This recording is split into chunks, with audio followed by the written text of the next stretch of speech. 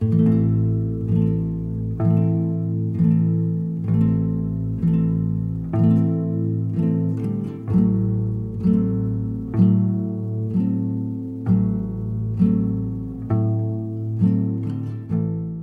Stuart Buchanan, and you're listening to Out From Under, a weekly programme which winds a path through eclectic and experimental Australian music, broadcast on Resonance Extra and podcast by FBI Radio in Sydney. Brett Thompson has been the guiding force in the band Rand and Holland since its inception nearly 15 years ago. Their debut record, Tomorrow Will Be Like Today, was released on Australian label Preservation and licensed in Europe through Staugold, and was rightly feted as a set of uniquely deconstructed and experimental folk recordings, albeit rife with melody and a quiet undercurrent of pop. Their next record, Caravans, took the band on a trajectory that was more deliberately polished, and the acclaim escalated as a result, drawing comparisons to Nick Drake and M. Ward. But it was the kind of acclaim and categorization that didn't necessarily sit comfortable with Brett. So much so that there was no follow-up record, nothing to capitalize on the success. In fact, there was the complete opposite, silence. The band emerged 4 years later for a short series of intense live shows, polarizing audiences with a radically different, darker sound. But no sooner had the applause from those shows died down than the band announced they were splitting. And the album that they had recorded before the shows was not to see the light of day. But the story didn't end there. Pole vault forward another 4 years to 2015, and the lost recording was finally released on the Room 40 offshoot label, A Guide to Saints. The reviews described the fabled record as apocalyptic, or as the sound of a band imploding, and, quote, as blurring the boundaries of folk, metal and drone. I had cause to meet Brett for the first time recently and asked him if he'd like to be interviewed for the programme. He'd given no interviews for the album release, nor indeed for many years prior, but I could tell he was keen to set the record straight. And, as it transpired, he was also keen to share the news that Rand and Holland were by no means finished. Rumours of their death had been, in fact, greatly exaggerated. There is, in fact, another act to follow. In this episode of Out From Under, I talked to Brett about the background to the recording of the self-titled album and how the past informs the future, and also ask him to step through the album track by track to reveal a little of its dark secrets. This is Rand and Holland on Out From Under.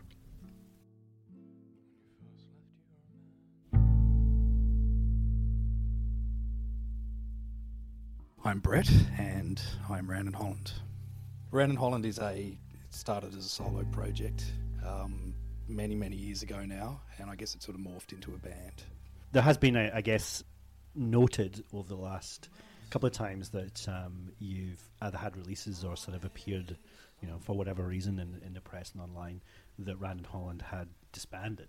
Mm-hmm. Has it disbanded? That's a good question. Don't know. I'm still writing in terms of I'd like to probably record again and perform again. I think probably in the form it was is no more. But, in terms of the people that were involved, we're still talking, and I'd say that probably most of them would be involved. Does that make sense? Yeah, for sure.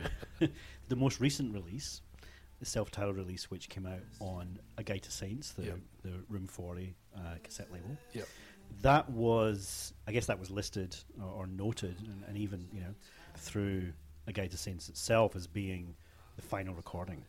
So you'd obviously at some point decided this was it, that it was finished as such, or did you? Oh, it's just good marketing. Look, we did disband.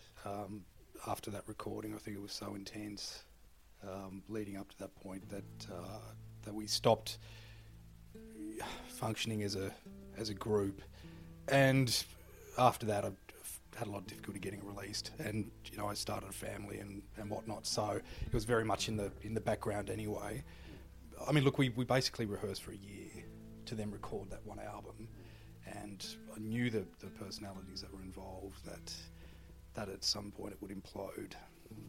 and it was like a Lars von Trier experiment or something. And I guess towards the end we just all had enough, and that was it. But we got a good recording out of it. Why do you think that it would have imploded? Like, what are the tensions there? You know, that particularly when you rehearse and record for a year, do a couple of shows, and right at that point where it's kind of, here is a body of work that's ready to release and tour, to then say, nah, pull the shutters. Things changed, and things do change. In terms of how I tend to write slowly, and when I sort of have a particular thing in mind, the group itself I knew was going to work really well for the recording. It was fantastic. We did about 4 live shows, which were pretty amazing.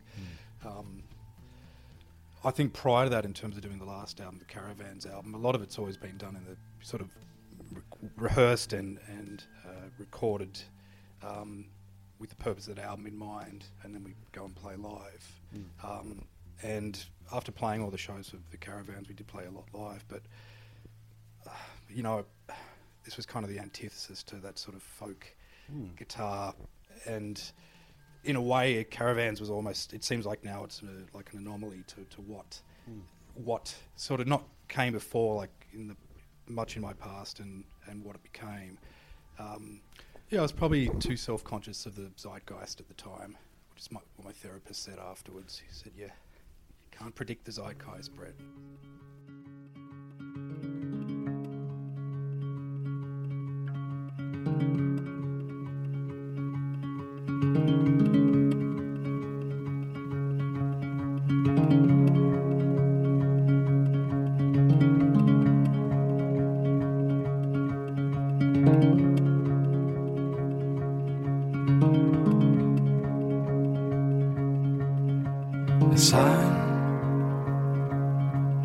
It's a sign.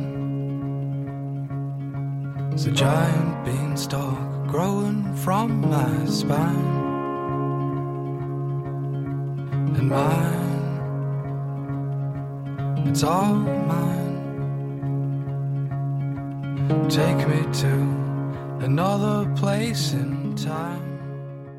Because Caravans was, when you read the reviews now, I mean, it was very zeitgeisty, right? In the sense that it did well, by any standards, right? Yeah. But, it was certainly reviewed and talked about with a lot of bows drawn towards a lot of other performers like M. Ward and so on that were sort of very, on trend, quote unquote, at the time.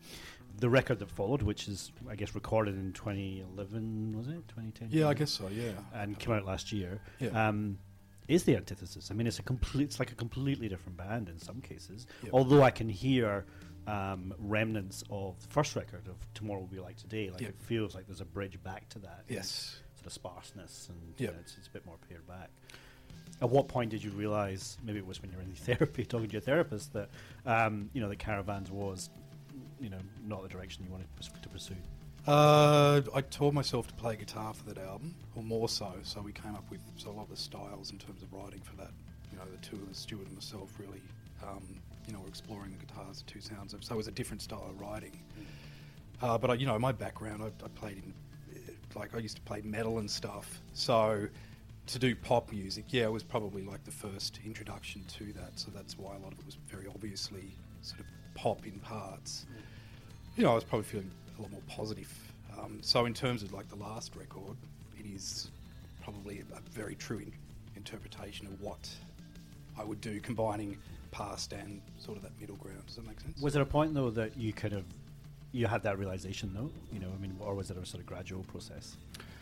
I think it was playing live shows to, in pubs, playing indies, like guitar, folky stuff. It was, I wanted to do something a lot more sort of intense, and it didn't pull off the sort of the pop, the indie pop thing well. It was always the shows where the two of us were probably playing a small room somewhere, and that was more a true indication of what we were about. So, I just wanted to move away from that, for sure. I wanted to play something louder. And I guess probably seeing Swans. And what was it about Swans that sort of imbued itself in your thinking? Oh, it was loud for starters.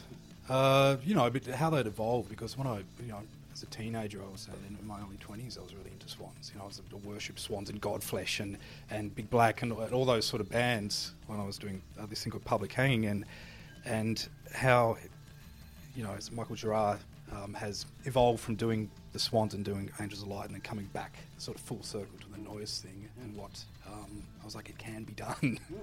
Well, it was even that sort of, I remember a sort of major label pop moment of Swans. The Burning World. Yeah, where they covered Love Will Tear Us Apart, and Yeah. there was a push to try and make them much more accessible. Apparently hated it. Bill yeah. Ashford did that, yeah. Yeah, he sort of rejected it at that point. So there's definitely there's a symmetry there, perhaps even with, you know, what. Well, do you reject Caravans, or is it just more of a kind of like, no, just to let it be where it is? Yeah, let it be. Yeah. It's still an enjoyable album. Yeah. You know, there's a couple of songs I really like on it. I think a lot of the stuff we're never going to pull off as a live band, but I still enjoy it. I mean, it is what it is. Like anything you do, I mean, you sort of do it and then you move on. A lot of people enjoy that record, but you know, for I guess everything you do is, I probably have a soft spot for the first album, but the last one, hey, for me, it was about sort of creating some art, I guess. You know, I wanted to polarize people in a way. I knew that people would either really love it or they just wouldn't want to know about it, and that's why it took so long to release it. You know, I'd sort of had it sitting there, and I was like, well, I gave it to a few labels, and especially now in this day and age, you know, it's for a record label to take a risk on something that they know is probably going to sell 150 copies. It's like, well, you know, it's interesting, but we can't really justify doing. I just didn't really have the means or the know how to release it myself. So that's. So how did the hookup with Lawrence and Room 40 come around? Well, I obsessed with mastering it about 5 or 6 times. That's generally what I do with every single release.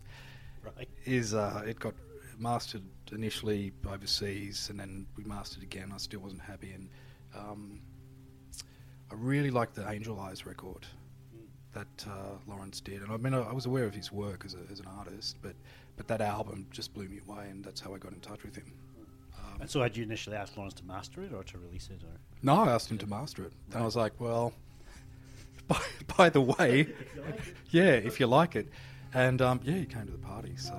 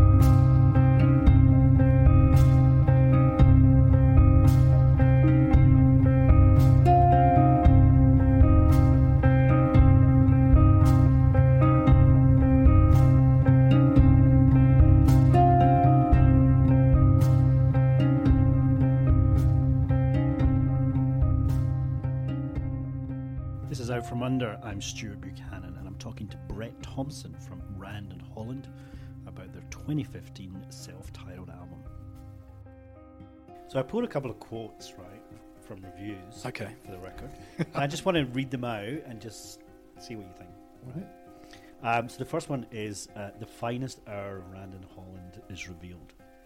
Is it your finest hour? Well, you know, I mean, you're always working towards it, aren't you? I think you're always working towards something being your finest work.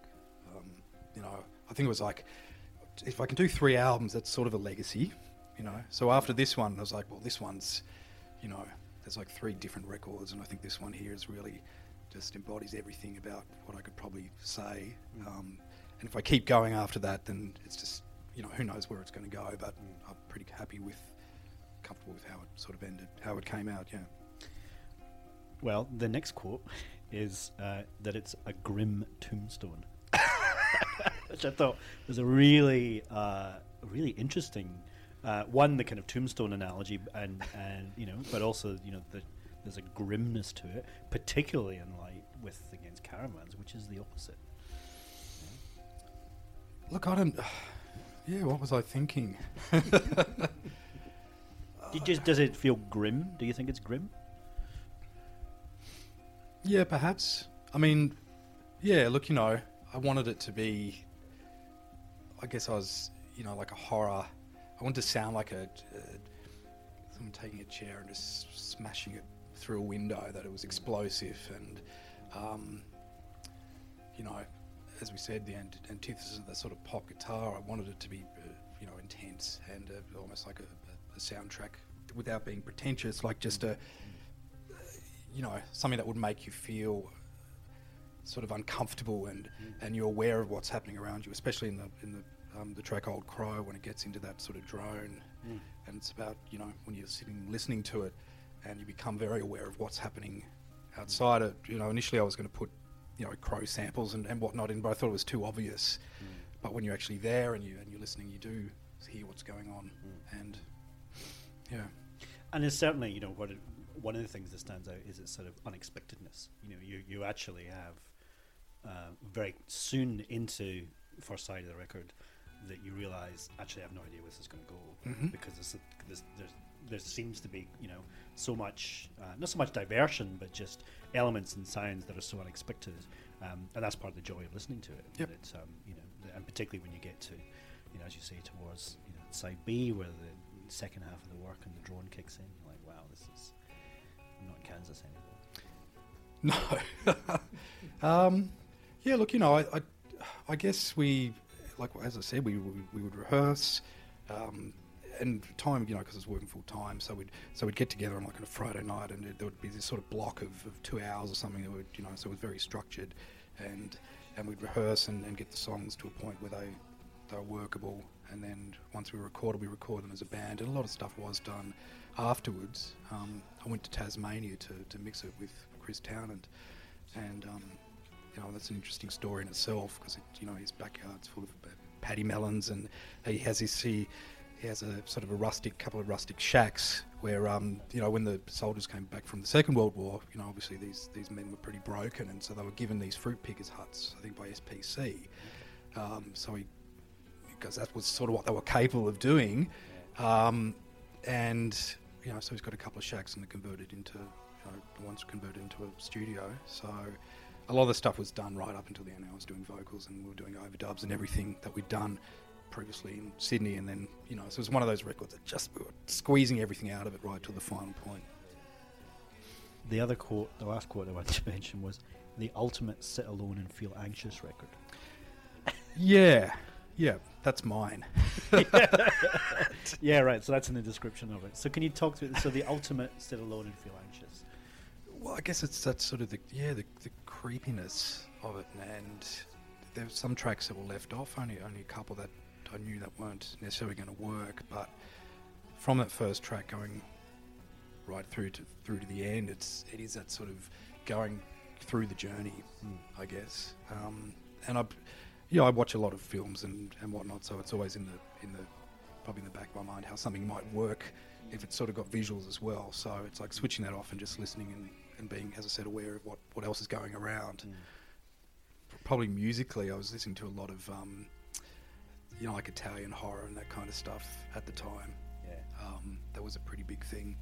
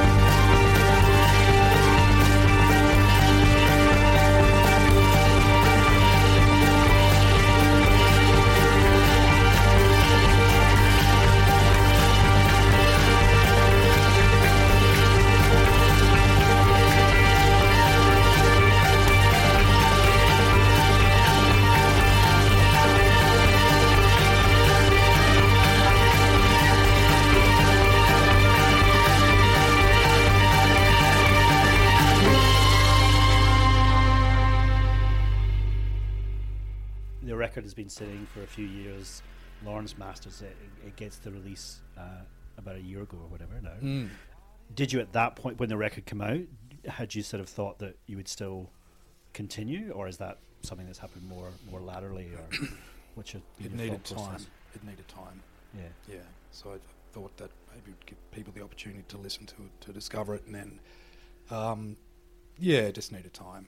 Yeah, I think we'll get there. I did a couple of solo shows which I'd never done before.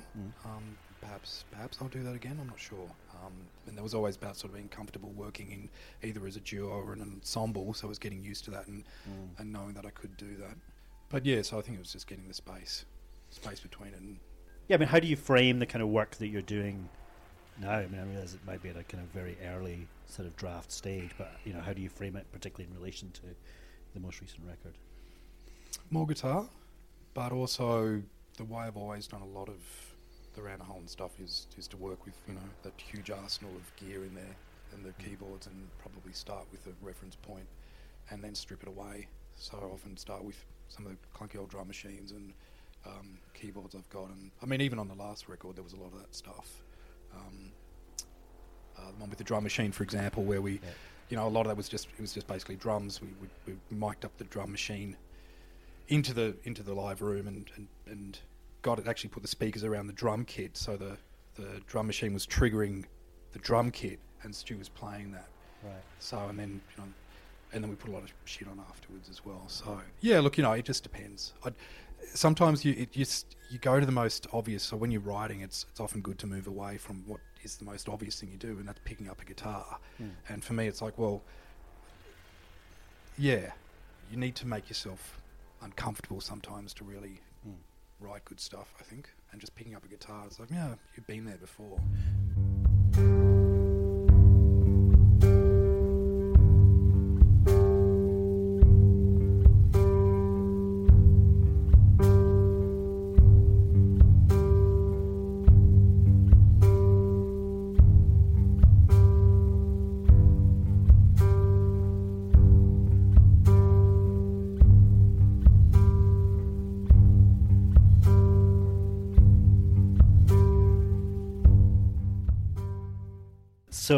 So let's do a track by track of the record, starting with side one, track number one, Cobra. Okay, so this we played this. Stu and I played this as a duo, and it's sort of only could ever really be played with the two of us, I think. And we've been playing for that for probably a number of years before we actually finally recorded it. So I think it's a good version of it. And this is where we're doing a lot of stuff with just the two of us with guitars, and Stu was sitting down with the kick drum. I like how the guitars. Well, I love how the guitars sort of interweave, and that was one of the things that I think we do really well. That we do well together. Is just sort of the harmonies of the guitars and what's happening in between those sort of clunky notes. And we laid a little bit of percussion over the top of it afterwards, but that's pretty much where all the, that was the track in itself.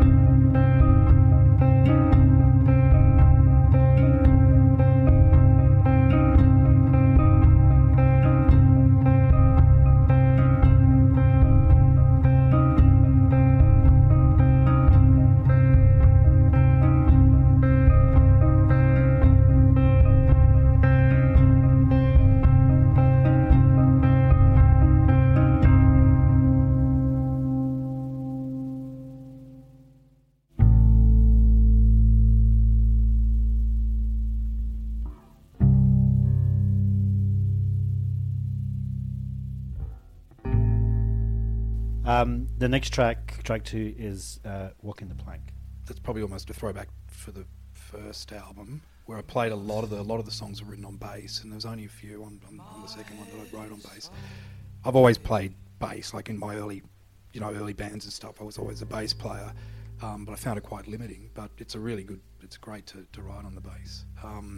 So that's where that started, and the drum machine and whatnot came after that.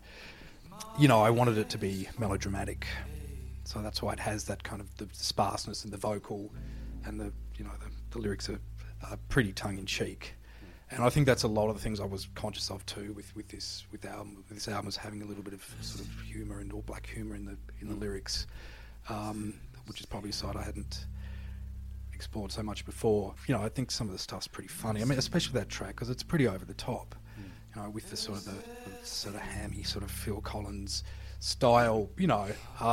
And yeah, look, I love the voodoo stuff as well. There was a lot of those things that we, especially we're doing in Tasmania, sort of building that up, and a lot of that sort of psycho keyboard stuff was done afterwards. So yeah, no, I dig that track. You mentioned there, I guess, the kind of the humour element. Is there any sense in your mind that you were like too serious before, or have you ever charged yourself with being too serious, do you think? I'm probably sometimes too earnest. I mean, but that's also, I'm not a skilled lyric writer. I've never been a songwriter, like in the sense of, I'm not a singer-songwriter. That's not how I've done it. I've always worked with sort of playing with a band in mind, or an ensemble, or trying to write for it. I can hear the limitations with some of the earlier stuff when you try to strip it back and just play it. Just with guitar, it's like, oh, well, there's a verse and a chorus and not much else. Right. But it kind of works when you've got a band. But I'm probably more conscious now of writing, trying to write songs. And look, and that just evolves too. Trying to get better as a writer. But some people really have great lyrics and their music's shitty. So I guess it's just finding a middle ground.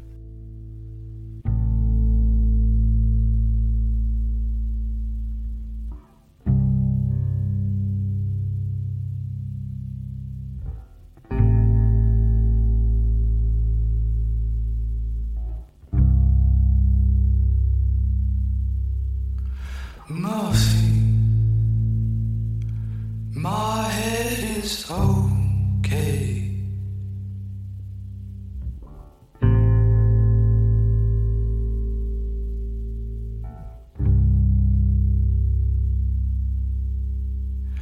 Mercy, my head is okay.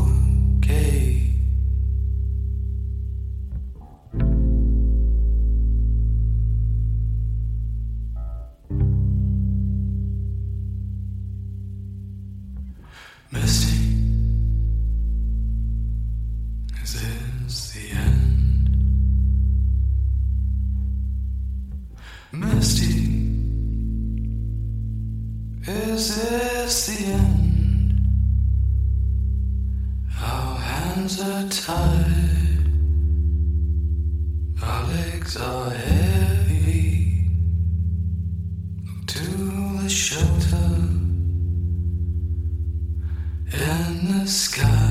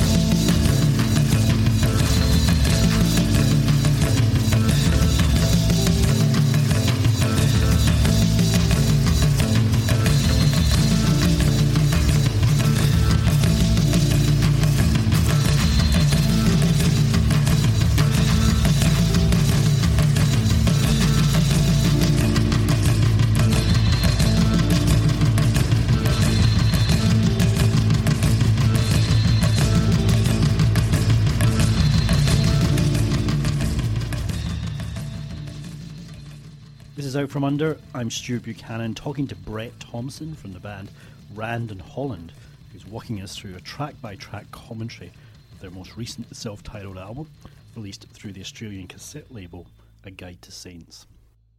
And so the next track is The Plague. Yeah, so that's a song that's definitely written on guitar, and it's one of those ones I can play all the way through. Very folk, but trying to be, it was very, I guess, as psychedelic and as possible with the strings and whatnot. Yeah, that was a good one. That was there was a definite band song as well. I think it was the one that we got right as a band and was performed as a band. Yeah. And then all the other stuff was kind of layered on top. You mentioned earlier, and certainly, some of the few reviews of the live shows that came off the back of the recording of the record, so like 2011, whenever that was, were exemplary. I mean, people seem to think that live incarnation at that time was extraordinary. Yeah, it was a really good band. Good band live too. That was the one where I just it sort of self-destructs at the end, and just sort of has this power, with the bass and whatnot. And again, we sort of kept the sets fairly short in terms of the songs that we performed, but we did a lot of build up with some of the sort of droney stuff. We'd start with Old Crow, or start with sort of a keyboard drone, and then build up to. And I was playing a lot of the percussion stuff as well. So some of those elements weren't quite captured in on the album. There were a few bits and pieces that I left off that I think disappeared forever now. But so there was sort of that. Yeah, I mean, it influenced it throughout it.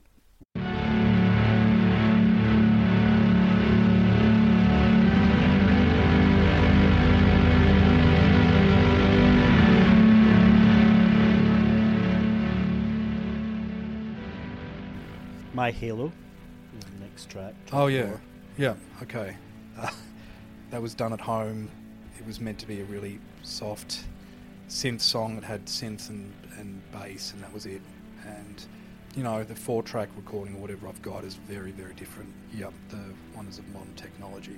I think we basically just distorted the hell out of it, and, the end where it slows down. So that turned out very differently to what was originally expected. But that, you've always got to take risks and try new things, for sure. That's from the minute you start something to the minute it's actually released and people listening to it. You've got to just be open to anything. So yeah, I'm really happy with the way that turned out.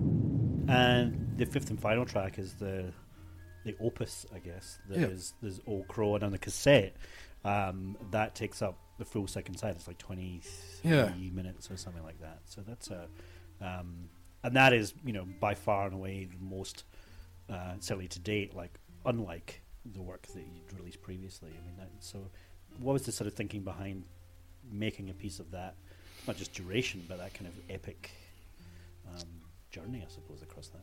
Yeah, look, we probably have lots and lots of versions of that somewhere, recordings of that track, or especially the ending with different interpretations of it. But Was it always a sort of long yeah, piece? yeah. Yeah. I mean, there's a build up. There's a whole build up to that we tried to record, and we did live that didn't quite get there.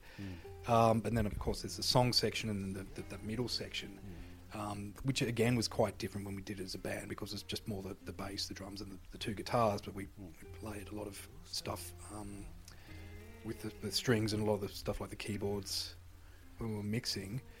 But the ending, and especially when we played it live, it's one take. Yeah. So, and I think we did maybe 2 takes of the ending. Right. Played live, so it's pretty grueling. And then obviously a bit of studio trickery there with editing it together. But it's really just a key change between the sort of the middle section and the end section. But yeah, you can hear it too, because it's slow down obviously, but you can hear the hits, and sometimes they're a little bit off. It's fun to perform that. And is there a kind of narrative or a story behind that, behind Old Crow? In terms of Originally it was going to be it's pretty dark, about a mother who drives her children into a lake. That's a true story. That's dark. Yeah. I don't know if I actually went with that. Right. But there's a little bit of that symbolism, I guess, in the, watching the water, whatnot. And so when you now reflect back on that body of work, are there particular tracks or moments that are now sort of part of your trajectory? It's just going to get darker and more psych. Absolutely. That's good. Yeah. For me, it's a real challenge to write pop stuff, because it's very easy for me to just go dark. It's what I probably feel most comfortable doing. Yeah. That's why I was saying, like, when Caravans was, I was like, geez, I'm not this happy. Yeah. So yeah, we'll see how we go in another 4 years. I'm not that evil.